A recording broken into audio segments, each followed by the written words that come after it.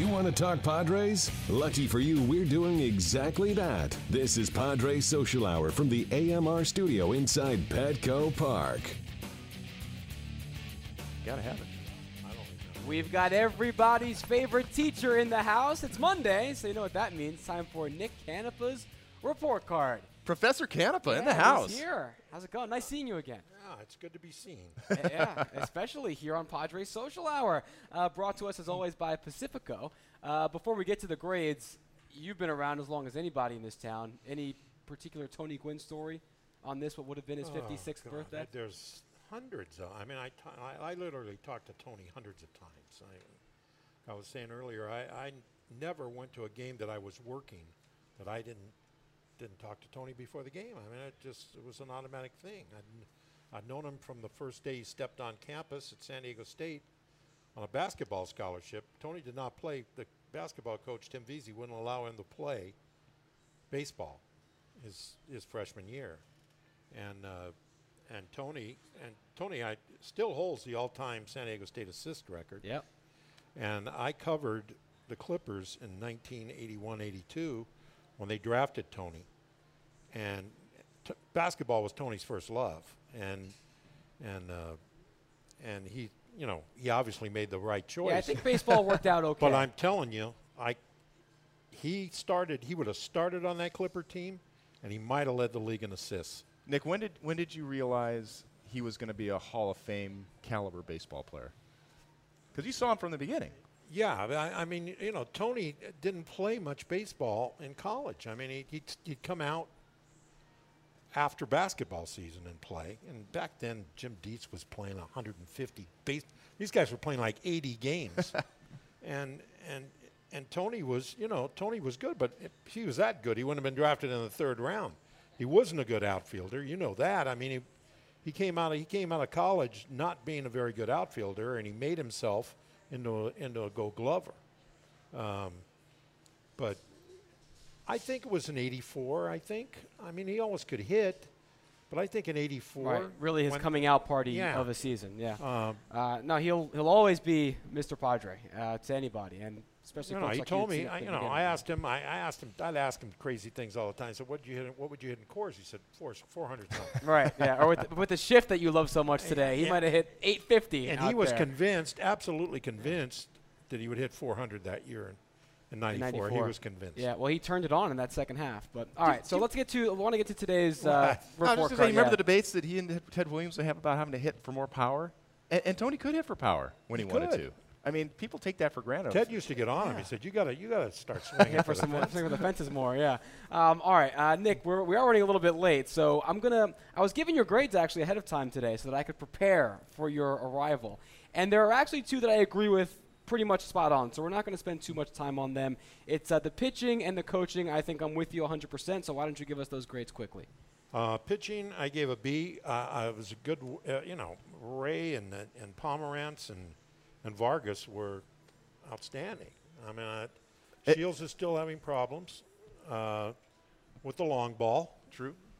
No, on the whole, the staff a 2.71 ERA, but they're still giving up a lot of base runners. It's mostly good, but I'm good with the B there. The pitching staff had the best ERA over the last 9 days of any team in Major League Baseball, so that's not too bad. I gave them a B. No, I'm with you on that. I'm just wondering. There's nothing wrong with a B. A B's fine. No. In high school, I would have cut off my arm to get a B. I'm saying when you beat Noah Syndergaard and you beat Jacob DeGrom. I mean, they had a good. I'm just thinking maybe B plus. I think they had a good week. All right. Yeah, coaching.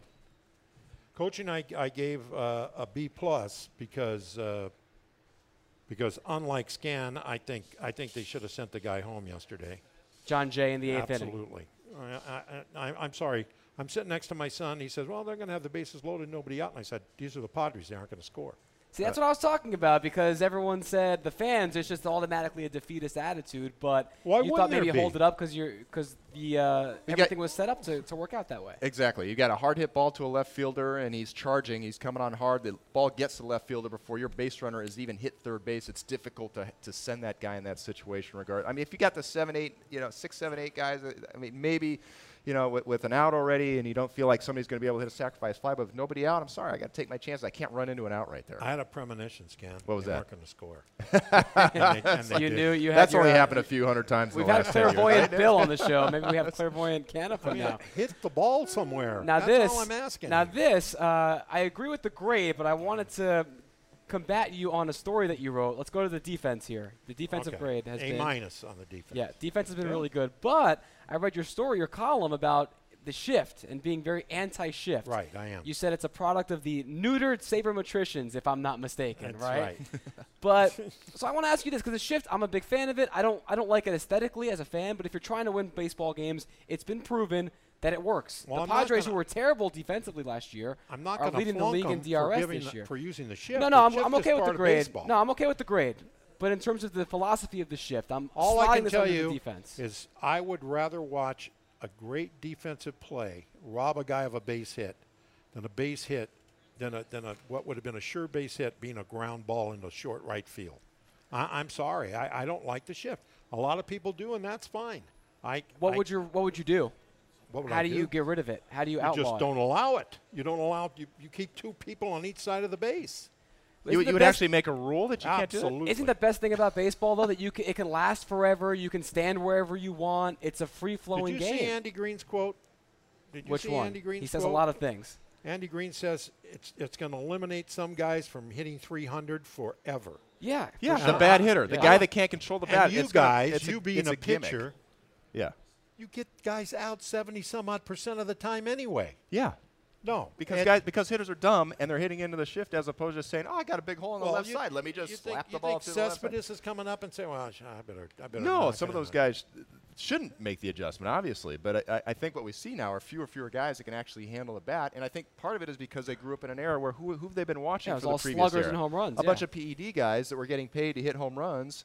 And I think it was a lost It's art a- in terms of being it's able a to handle the cyclical bat. sport. I think this Yeah. may get kids now batting against it to combat it, and then it takes the shift away. I think it's just natural. And there It'll are come still every couple of PED generations. guys out there. Oh, absolutely. All Absolutely. right, let's go to the offense 'cause we got to get moving here. I disagree with your grade on this, but maybe not for the reason you think. What'd you give the offense this week? Let's see. I think, for once, Nick, I think you're too generous. I would have graded them lower because this is a team that's still, I have all the stats here. They're striking out the most in Major League Baseball. All this great pitching is getting wasted. They only had 3 runs a game on average this week. They get the guys in scoring position but can't really drive them in. The average is good with runners in scoring position, but the actual runs are still low. I would have gone like a D+, I think. Well, and I took into a little bit of consideration who they were playing against. Those are some pretty good guys they were The playing. Mets against. pitchers. Amen, Nick. Yeah. One thing we failed to mention with the defense is that teams leading the majors in the fewest defensive runs allowed. That's pretty impressive. Yeah, no, Compared to especially for last when year. they- Yeah.